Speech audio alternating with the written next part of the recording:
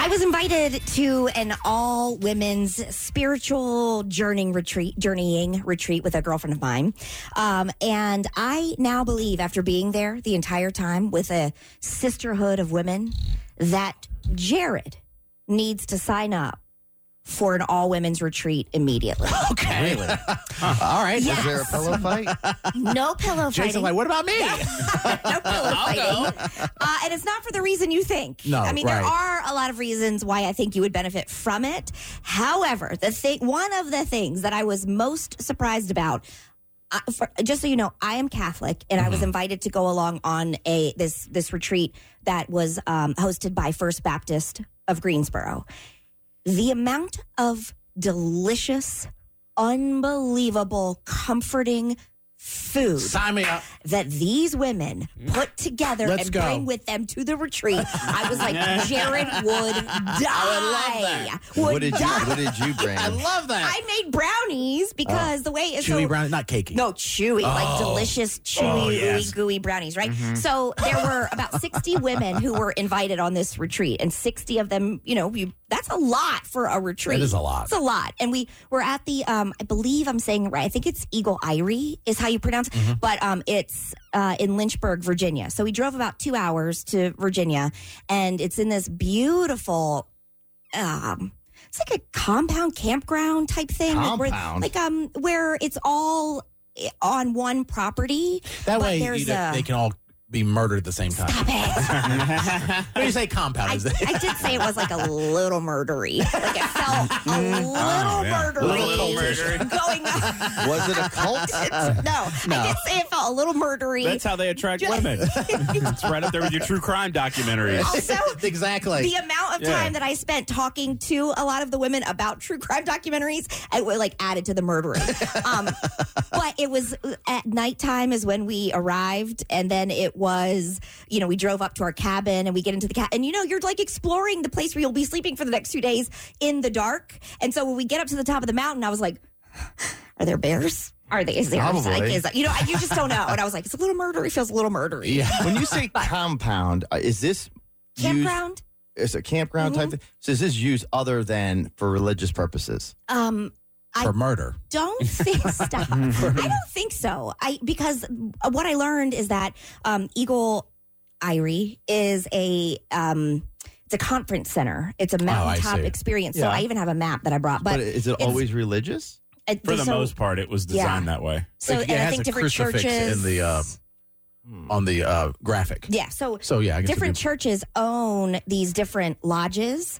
And so you can go, and I'm assuming maybe they're all Baptist churches that own them. Probably. And so they're all kept up by the individual churches, and then you can take your groups up there, like youth groups or men's conferences, women's conference, and then they have a big conference center, which is where the lodging is separate, and then you can go down during the day for your conference, and they have a huge industrial kitchen, and they have a huge fireplace and different rooms, and then there's lodging in there. So That's it's nice. Yeah. enormous. It was beautiful. And you know how when I go to the mountains anyway, that I just feel a special connection with God, just in general. nature, yeah. Yes. That's I heard about that before. That's one way that some people can actually, But that Totally. sounds a little eerie to me. I don't know why. Maybe Eagle, it's just Eagle Eyrie? It's Eagle Eyrie? just I don't know. Maybe because it's just so different. I had never been to one before, so this was all eye-opening to me. I'd always heard, I think also there's a lot of summer camps that go there. They have That a makes huge sense. pool. Did they have Kool-Aid? They have no Kool-Aid. Okay. They have an abundance of coffee. You wanted to have, You didn't drink to have coffee? Well, Jim Jones. Keep up. Stop Keep up. it!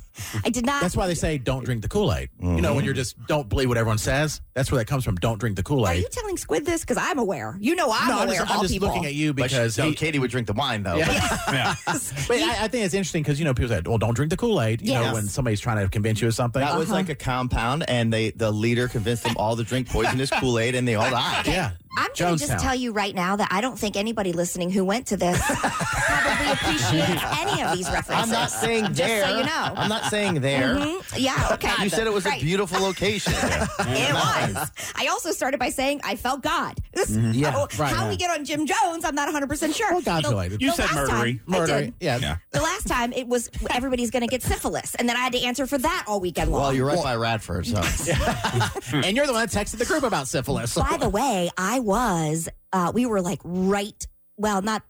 we went through Lynchburg, which is where Liberty University is. Oh, that's right. And so then that got me thinking about the Liberty University documentary. And, it's the scandal. It's a good one. Was that a Falwell Jr. scandal? Yeah.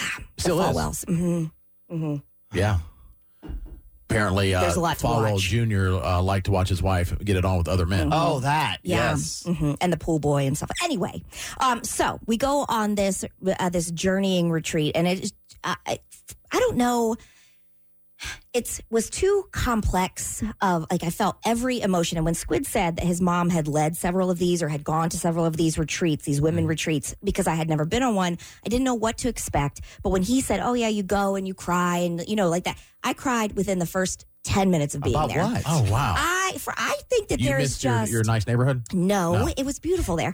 It was the sisterhood that I have not felt in a very long time. And it is nothing against you guys, but I work with dudes all day. It sounds like a slam on Josie, really. It's not. Well, I work with her every day that way, you know? I know. I work with you guys. Right. Every day, all day. Mm-hmm. And then, yes, I have sisters, but I don't get to see them every single day. Right. This was like the first time. And you can go on your girls' weekends and you can feel that connection. But to go and be with so many different women, and they were all different ages. We got kind of put in. But no kids. No kids, just women. And when you say these women, so you knew some of them, but most of them you didn't know, correct? Most of them. I think I knew 3. Out of the 60. Maybe out of the 60, yes.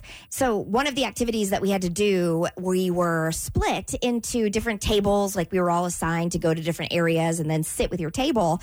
And I met a woman named Bonnie at my table, 93 years old. And Bonnie shared with our table some really great advice. Tell you what Bonnie had to say coming up.